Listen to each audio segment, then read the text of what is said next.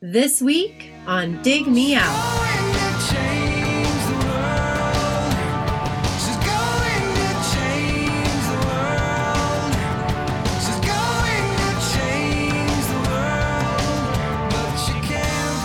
With your hosts, Jason Ziak and Tim Minichi. Jay, we're back again with another episode thanks to our Dig Me Out Union on Patreon.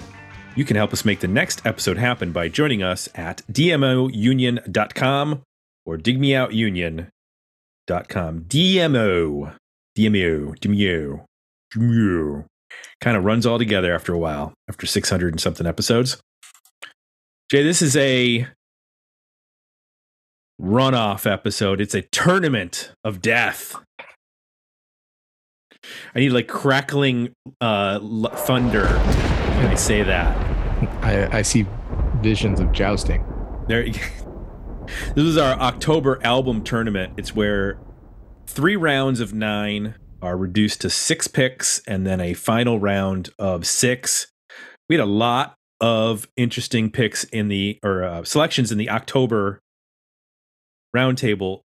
Should mention that these come to us via digmeoutpodcast.com. If you would like to suggest a 90s album for us to review, you go to digmeoutpodcast.com, you drop it in there.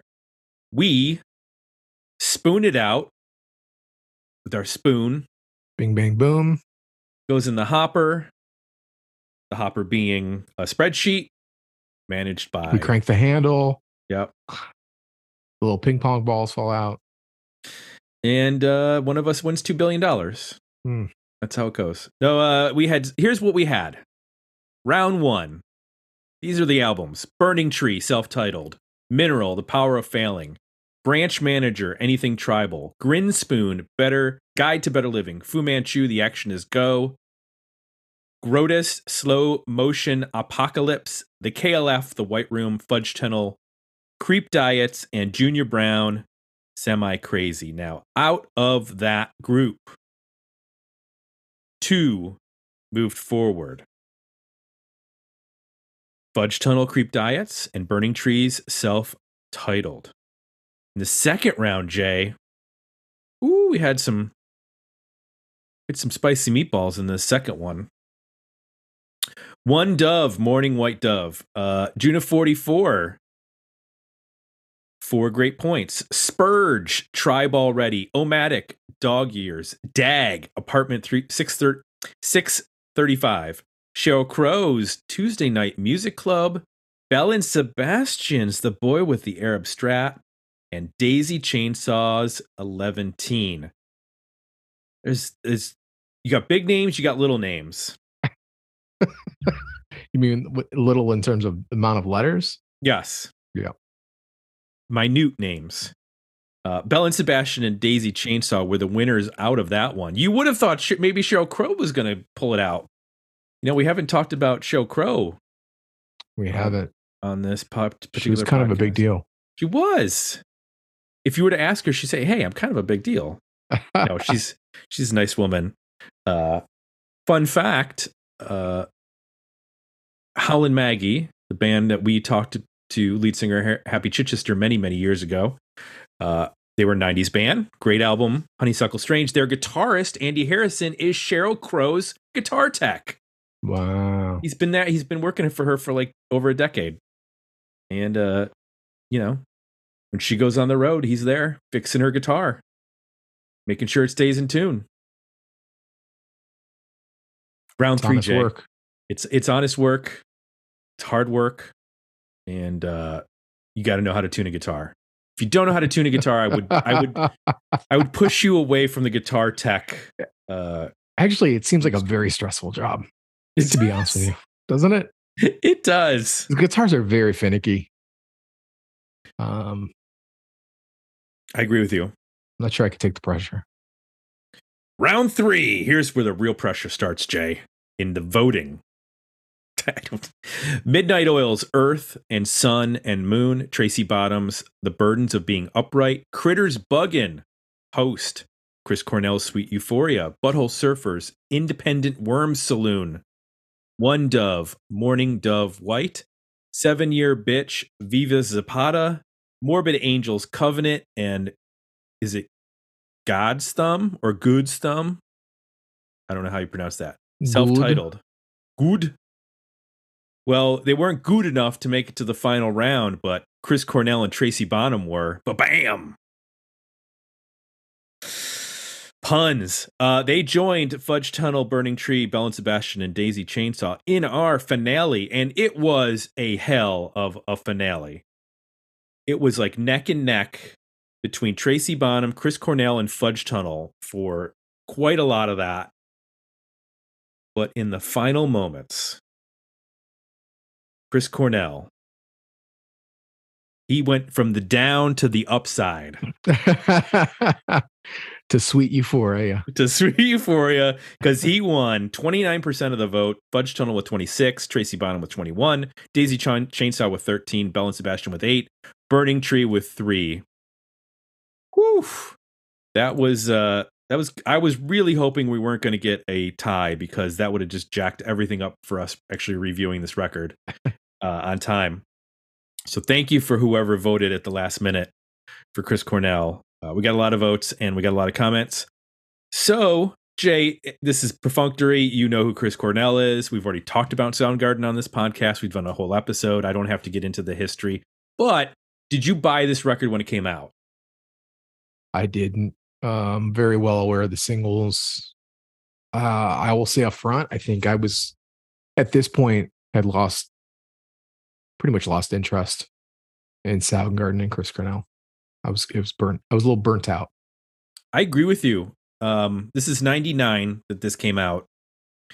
And I don't even think I listened past the first song when it came out. I was so not interested in any sort of grunge associated acts. You know, Soundgarden had broken up by this point. Alice in Chains was done.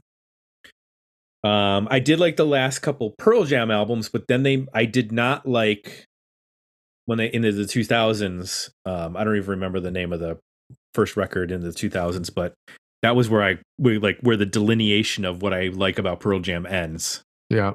Is after basically No Code, or I mean Yield. I like Yield. And then after that I lost interest. I wasn't really interested in Stone Temple Pilots by this point. It was all downhill. You know, I mean, you know, bands run their course. That's what happens, and was the end of the decade, and bands had been, you know, popular for a while, and new stuff was coming in. We were listening to different things, and I just did not care about. Well, I mean, and rock radio just killed Soundgarden for me. I mean, at least the Down in the Upside era was just it felt like every other song on the radio was a single from that record. Yep. By the time 99 rolled around, I was just burned. Yeah, you were hearing like a rotation of like at least 5 to 7 Soundgarden songs. Yeah. Which was a lot. Yeah. So let's get into some comments. Richard Waterman enthusiastically supported Euphoria Morning. Darren Leach said, never heard of Daisy Chainsaw before, but I'm loving the guitars. The singer's style may not be for everyone, though. Also, am I the only one who thinks the Chris Cornell solo album is quite lackluster? Richard Waterman did not like that. Scott Witt said, have to ride the Fudge Tunnel all the way. And James Stelter said, put Fudge Tunnel on top. Gavin said, come on, Fudge Tunnel. There was a lot of Fudge Tunnel support. Kyle Bittner said, going with Chris Cornell, the vocal range alone puts this album in a category unto itself. Justin Moore, first time pick and excited to see one of my favorites from the 90s. Wonderful, haunting vocal melodies from a legendary voice. Chris has my vote. Bill Davidson went with Tracy Bonham. I had forgotten about Mother Mother, a very 90s song and a very 90s album. Stephen John, I'm bailing on Fudge Tunnel in the 11th hour just to tie it up. Let's make it interesting. It didn't work. And then Willie Dillon said, I voted for Tracy Bonham since that's what I suggested. It's pretty good if you look at 90s rock, though I wouldn't mind hearing about the Chris Cornell album since I don't think I've listened to it yet. So I was actually looking. He had a number of solo albums. There was one that was called Scream, which features the Billie Jean cover on it. That came out in like the mid 2000s. Yeah. And I don't think that. And then there was also Carry On. So the Carry On came out in 2007. Scream came out in 2009. Higher Truth came out in 2015, and the posthumous album No One Sings Like You Anymore Volume 1 came out in 2002. So this was recorded, Euphoria Morning I'm speaking of, was recorded in between Soundgarden and then him joining Audioslave. The first Audioslave album was in 2002. And this was released fall of 99, September, via Interscope. Interesting aspect of this record is it was recorded with Natasha Schneider and Elaine Johannes of 11. And they like co-wrote the songs with him. On one of the tracks, they helped write the lyrics. And then the drummer was Josh Freese. They played for most of the record. A couple other drummer, Matt Cameron plays drums on one song. Bill Rieflin, who played with like Ministry and KMFDM, he plays drums on one of the tracks. Victor Indrizio, who's I guess a session drummer. He's also worked with Scott Weiland. Wait a minute, did he work on Scott Weiland's solo album from the 90s? Oh my. That would be interesting. He did. This son of a bitch made his way all through all the solo albums from lead singers in the 90s. Look at that. Yeah, he played on 12 Bar Blues. Among other things, he also played drums on like Queens of the Stone Age songs and Depeche Mode and Willie Nelson, Marianne Faithfull. So he's got a big resume. So yeah, a session drummer. And then interesting, Jason Faulkner plays bass on track 5, When I'm Down. Didn't know that. But we have a another Faulkner connection as they happen. And then Chris Cornell, along with Elaine and Natasha, produced the record. It made it to number 18 on the Billboard 200 in the US and number 14 on the Canadian Billboard. And it was re-released in the 2000s, I think like 2015 or so. I think that's when it was. But it got a remaster re-release. I think on the CD version, you get an alternate version of Can't Change Me. And then Sun Shower, which is on the single soundtrack, which I was confused for a long time. And I thought Sun Shower was from this album, but it's not. That's sort of the first time we hear Cornell alone. But it's not on this album. Let's get into it, Jay. Tell me one thing you liked about Euphoria Morning by Chris Cornell. I think this is a really strong headphone album. And I think that's because of Elaine Johannes and Natasha Schneider. I really had forgotten. I know we briefly talked about it in the interview we did with Elaine Johannes years ago, that they helped make this record, I think recorded at the studio. But I hadn't really spent that much time with it, and going back into it, I had forgotten that. But as soon as I put it on and started to listen to some of the guitar parts and the phrasings, and then some really interesting organ and key stuff going on, it started to trigger my memory. Like, oh wow, this sounds familiar. Okay, yeah, Elaine Johannes played, and then he sort of pretty quickly came back to me and looked at the liner notes and everything and put it all together. So I really enjoyed. In headphones, you can really pull apart all of the interesting things they're doing. There's a lot of textures, there's a lot of unusual tones and instrumentation, or at least effects that make guitar sound unusual. I don't think I necessarily picked that up on when I heard the singles and like just at cursory listens, but focusing on the record, in particular with headphones on, it really is a really interesting produce from a production standpoint, and also just they complement. I mean, Chris Cornell has, I think the best song to think about is Black Hole Sun.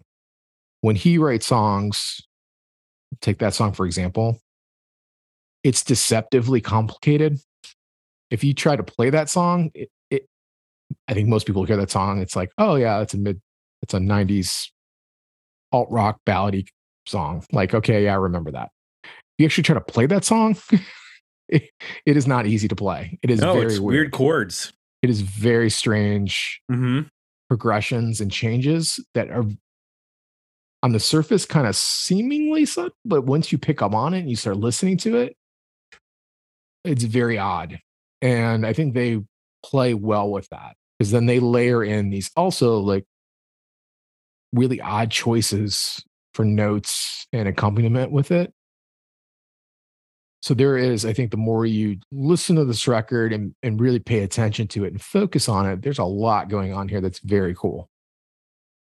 I think the other thing that works about it for me is it's really a showcase for Chris Cornell's voice.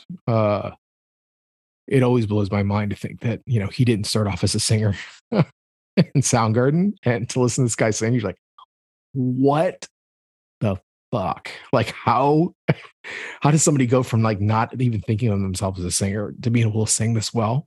It is pretty crazy. So a lot of I think a lot of the material is showcases for him vocally, some more than others. I think a song like Steel Rain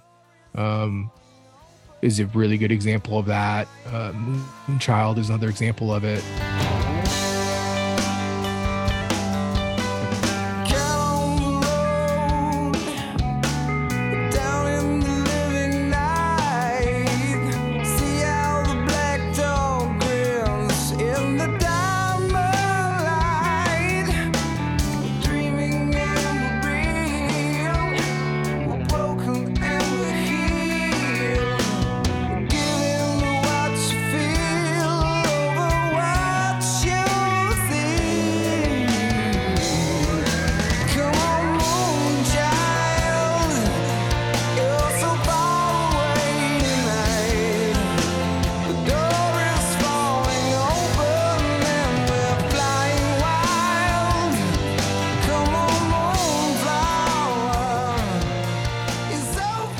Sweet Euphoria is another example.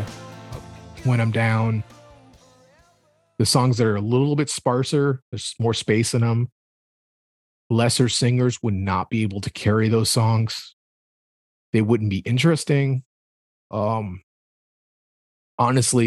the chorus of Steel Rain, a lot of other singers wouldn't even be able to sing.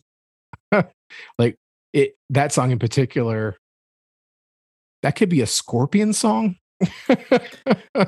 When you listen to that chorus. Yes.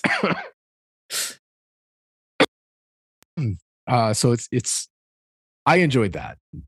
Just hearing him, belt it out over, material that's a mid-tempo-y, layered, textured, sometimes very slow or dirgy, but his voice is so captivating that it just, it's a force unto itself in those songs. So that was another obviously big thing for me. And the last thing is just personally, there's some callbacks here to the Temple of the Dog material for me that I really liked. Like When I'm Down, for example, has shades of All Night Thing. I can hear that those two songs being almost partner songs or siblings. So I enjoyed that because that era of his writing, him as an artist, the combination with the guys from Pearl Jam, was just an interesting, unique thing that wasn't ever going to happen again. So there's kind of, this record just gives you like little pieces and parts of that I enjoyed. What worked for you? Well, I'm glad you mentioned When I'm Down, because I think that's probably my favorite song on this record. I mean, it is just such a showcase for what he can do as a vocalist. And I'm actually happy we got to this, because I never really gave this a fair shot when it came out, because I was so over everybody and everything from this era by 99, that listening to it now with completely fresh ears, first of all, I'm struck by how interesting the production is with Natasha and Elaine. Like, there are weird guitar parts that have very blatant flange on them that sound like they belong on a completely different record, but somehow he integrates them into this so that they're not at the forefront. They're just sort of like these weird things happening in the stereo spectrum, but Cornell's voice is so powerful in the middle that you are focused on that, but then there's like these weird pops of things happening here and there, and it's such a great, you're right, it's a headphones record in that respect, because you can hear things in the field that even on like a song like Wave Goodbye, which apparently was written about Jeff Buckley.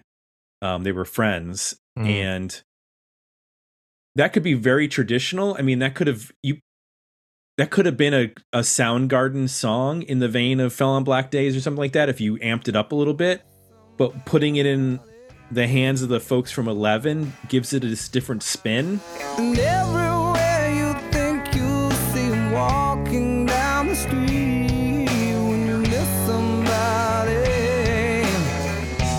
oh yeah, when you miss somebody, tell yourself 100,000 times, nobody ever lives forever, so you give it one more try to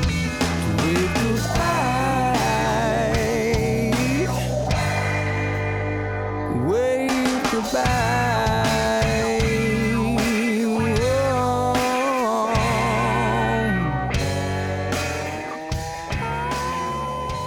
That makes it wholly unique to this record. I mean, it's a showcase for obviously Chris Cornell. I mean, it's his debut solo record, but it just shows how powerful he was as a vocalist. There's just,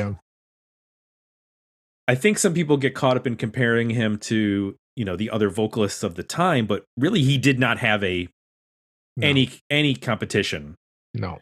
At least I know Lane Staley was an interesting vocalist. He had a very interesting ear for melody, along with Jerry Cantrell. They had great harmonies, but that was a wholly unique thing to them. And, what Eddie Vedder and Kurt Cobain did then was just, it was a different thing. Whereas Cornell getting to break out of like the alternative hard rock metal end and just completely follow his muse on these songs. It's just fascinating to hear him playing with like a little bit of like 60s psychedelic music here and there.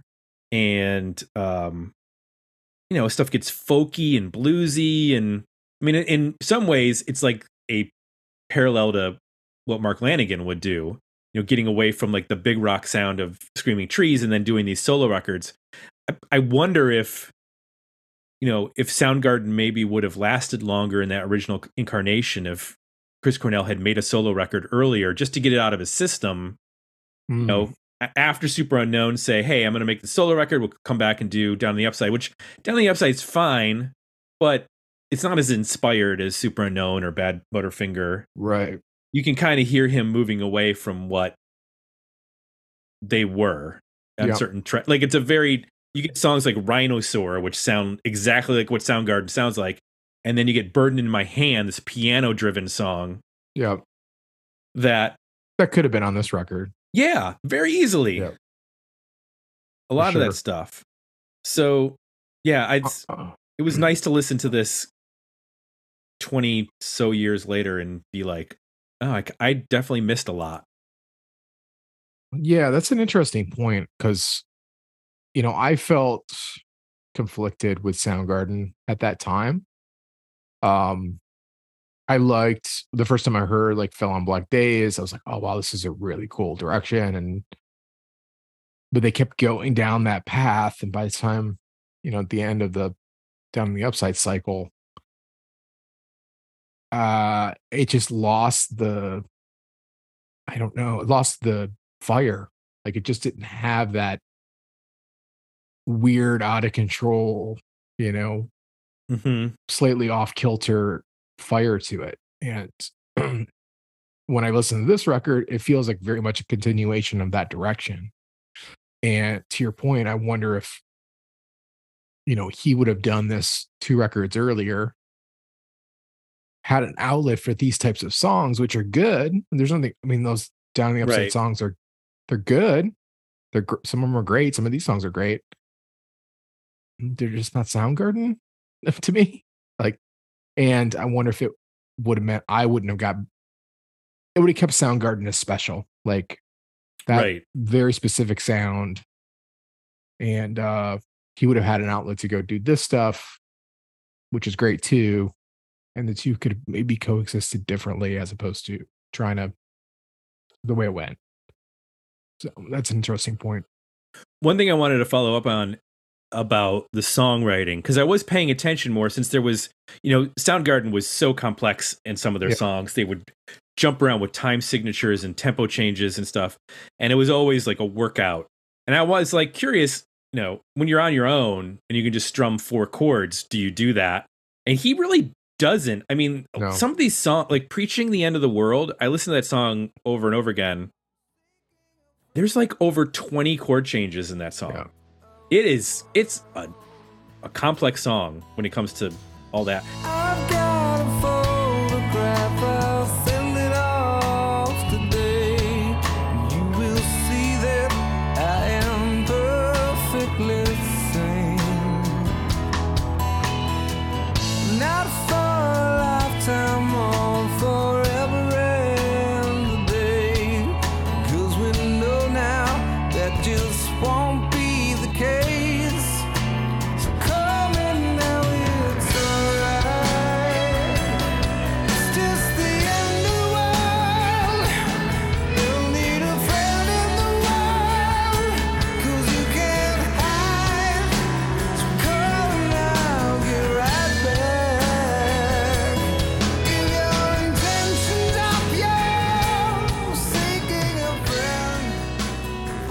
Like you think about like Smells Like Teen Spirit, there might be 8 total chords in Yeah. that whole song. I mean, it's 4 power chords. The verses don't have chords. Yeah. Then they go back to those power chords again, and then there's a slightly different bridge, but it's Yep. essentially 4 chords for most of that song, which was the flavor of the time. You'd play 4 chords really loud, then Yep. the bass would carry your verse, then you bring the chords back for the chorus. And rightfully so, he takes that complexity that he used in Soundgarden, which we have interpreted often that being a drummer, you push yourself rhythmically, but also I think you push yourself dynamically, and changing chords more rapidly and using more chords is definitely a part of dynamics. Yeah. And even on the stuff that's slower, like just the voicings of the chords are not traditional in a lot of ways. Like, be curious. I haven't looked up the guitar tablature for this, but I'd be curious to know like if this is even like tuned in standard tuning, or if there's some Yep. alternate tune. Like Can't Change Me sounds like definitely could be an alternate tuning. And there's a number of songs throughout the record where, oh, this is like, a dad gad tuning. If you play guitar, you know what that is, or, some sort of open tuning for us for doing stuff, which I never messed around with, but I know that's like a Keith Richards thing, is Keith Richards used a lot of open tuning. So that was another aspect. It was just appreciating Chris Cornell's, obviously he has an amazing ear for melody and an amazing voice, but also just like his willingness to push himself as a Yeah. guitarist and songwriter is just, it's pretty amazing because he could have easily just had a drum machine and had 4 chords and Yep. take that easy route. That was very in vogue at the time too. Yeah. He could have very well done that. Or pissed around with like a lot of experimental stuff. Yep. You know, like the Scott Weiland solo album is good, but there's a lot of like junk that Yeah. happens on solo records. You know, sometimes in Scott's, sometimes in some other folks where they feel like they can be goofy. And I mean, I'd be curious if this had come out in like 95 rather than 99. I bet this would have been gigantic. Yep. So, is there anything on this record that doesn't work for you? Yes.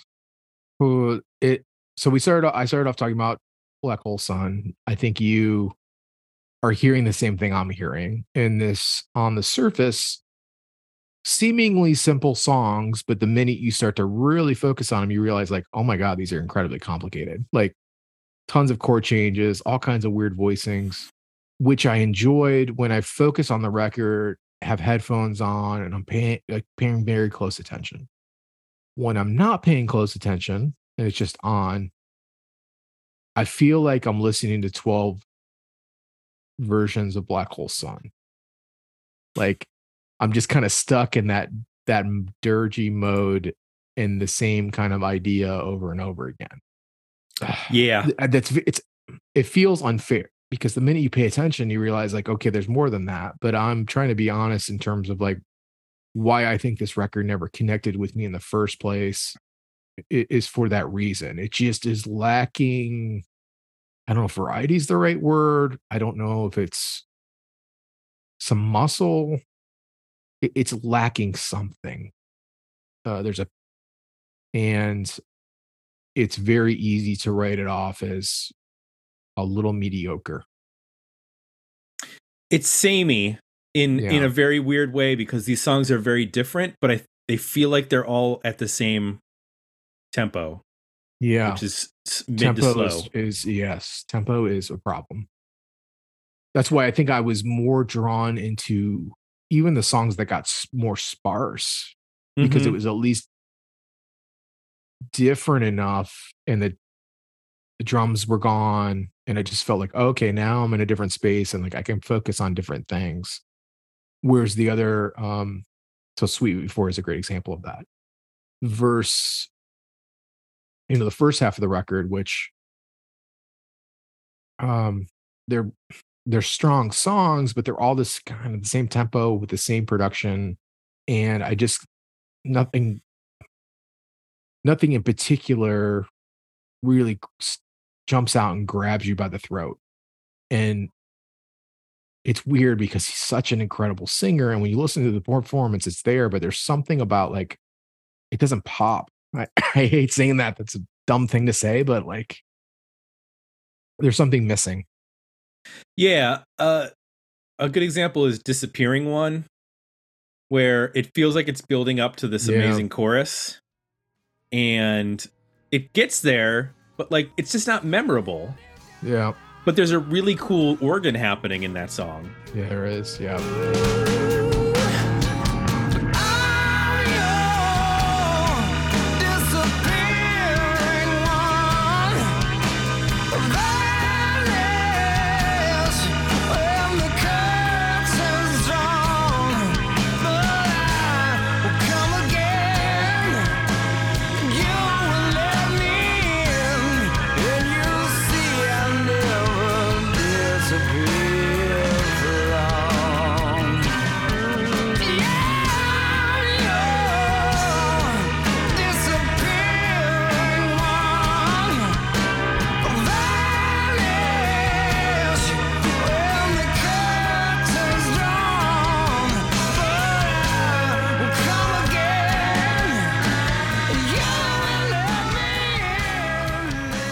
So I like that song musically.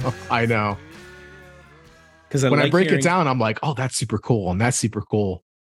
But then when I don't break it down and just sit back and just let the song play and like, I'm like, it's weird. It needed it needed like one kind of noisy up tempo song or something to just break up the monotony. I would have been happy with like a minute long like stupid jam Yeah. in the middle of the record. I mean, and I You hate to know? say it, but maybe some big beefy guitar somewhere would be good. You know, it's a Right. very layered guitar record. When there's distortion, it's more of like a small guitar fuzz or odd effect. There are no, Kim Thayil moments on this record. Obviously, because he's not on the record. Right. And I felt myself missing that. Yeah, I think also the bigness of his voice has to be balanced with quiet moments. And I think like a song like When I'm Down, that's where it works well. Yep. And if you don't get those quiet moments in some of the songs, it just sort of washes over you. Yep. So yeah, it's a weird record in that sense, because I love listening to him sing. Yeah. Even if I don't always think that this is that consistently good. Like, and knowing that, it's weird because there's, we mentioned Sun Shower that was on the single soundtrack. There's also a single or a song that he did it was a couple years later for Casino Royale. Yeah. Called You Know My Name. It's a really good song, which he just like was off. Like, do you want to write a song for the soundtrack? Yeah, I'll write a song for the soundtrack. Oh, it's going to be the song for the opening credits. Like, that's a big deal. And he comes up with a really catchy, good song. And I just needed Can't Change Me is fine, but it's sort of like the second single or the single before the really big single. I just needed like a little bit, like one of these songs to just like be killer. And there are a lot of good songs, but there's not like one killer single song. Yep. So that's what I struggled with. And it came up in the comments too. I mean, some people did not find this to be all that special. And when I looked around the internet, because I was like curious, what were the reviews at the time? If you were to go to like Rate Your Music, it only has a 3.4 out of 5, which is, what is that, like a B minus, C plus, somewhere in there. Yep. So I think it's worth. Let's get into our final ratings here before I jump the gun on that. Is this going to be a worthy album, a better EP, or a decent single for you? I think it's a worthy album. GSB from the production standpoint, and it requires more focus than I'd like. But when you give it some focus, there's so much cool stuff on here, from mostly from Alan Johannes and Natasha musically, and then the vocals are stellar on every single song. So I'm going to go with a worthy album. There's flaws in it. I don't think it's perfect. I think it's definitely worth giving a listen, and in particular, a deep listen to hearing how they're really right on the surface writing seemingly simple songs that are not simple. And I think there's something that you get back from that. Once you start to analyze that and listen to it, it can be inspiring. So I am at a worthy album. I ended up liking, I think, songs that I didn't expect to like Steel Rain, Moonchild, When I'm Down. Those were songs that weren't singles. I don't remember ever hearing or spending much time with before, but I think it did the best job of showcasing Chris's talent. Where'd you land? I agree with you. I think for his performance alone, it's a worthy record. I think that if you are already in the I like Chris Cornell's voice camp, and you maybe only know Soundgarden and Temple of the Dog, like you should definitely listen to this. From what I remember, this is the best of all of his solo material. I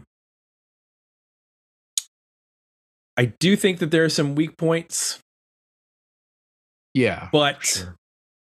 I don't think they overshadow just what he's doing from as a vocalist and what we lost with him not being here anymore. So, that's enough to give this record a full attentive listen, throw on some headphones, and also just to appreciate the really interesting production job that Elaine Johannes and Natasha Schneider did, because this is a major label artist with a major label budget coming off a big band that they sold records. They sold a lot of records, so it's not like there weren't pressures on and expectations on this record. Yeah, for it to do something, even though it was 99 and it wasn't in vogue anymore. But I could totally see them like looking at bands like Coldplay is just putting out their first stuff. Travis has a hit with The Man Who, like that singer-songwritery band sound. Acoustic guitars were like, even though there was the whole nu metal thing happening, there was also this like post Britpop British. There was a lot happening at that time. Yeah. I was thinking about when we were talking about like why we probably weren't into this, and I was into so much different stuff. Right. Like those bands you're talking about, was starting to get into like stoner rock, I was deeply into action rock, I was into emo, I was into some like screamy hardcore stuff. Like I was just all over the map at this point. Anything that was like not 90s sounding, I was into, basically. Mm-hmm. Same as that. But I never got into Audioslave. That was never my jam. So I'm kind of curious if maybe I'll appreciate it more now than I did then, in the same way that I couldn't appreciate this record. Yeah. I don't know. I guess if when we start doing 2000s episodes, we'll find. I honestly forget that band even existed. They were a big deal, and like so was Velvet Revolver, and I like never listened to a full Velvet Revolver album. Yeah, it was such a weird time. You're like Scott Weiland and Slash, and what is happening? What is happening? So strange. I have to remind myself. I just remember recently, maybe even when I saw we were going to review this record, started to think about like, wait, was Chris Cornell in a band with the guys from Rage Against the Machine? Was that a thing, or am I thinking about a different singer? Nope. I heard Mitch Malloy was going to be the singer, but he just didn't work out. He came in and just did a cover of Panama. He did that, and he did a Billy Squire song. It didn't go over well. Did the Stroke. They didn't care for it. The Stroke. Well, we are happy that we got to talk about some Chris Cornell, and it's because of our folks who voted at Patreon, and you can vote just like them every month in our album review tournaments. 27 albums enter, 1 album leaves. And those albums come to us through digmeoutpodcast.com. That's where you go to suggest an album. It's also where you go to sign up for our weekly newsletter called The Box. 2 new reviews of albums. Music is what we cover, but we also read books about music, watch TV shows, documentaries, that kind of stuff. So occasionally we'll do those as well. But you sign up for it at digmeoutpodcast.com, and you can read it at Patreon as well, which you can sign up for just a couple bucks a month. And if you like what you heard, Apple Podcasts is where you go to leave some positive feedback. So for Jay, I'm Tim. We're out, and we'll be back next week with another episode of Dig Me Out.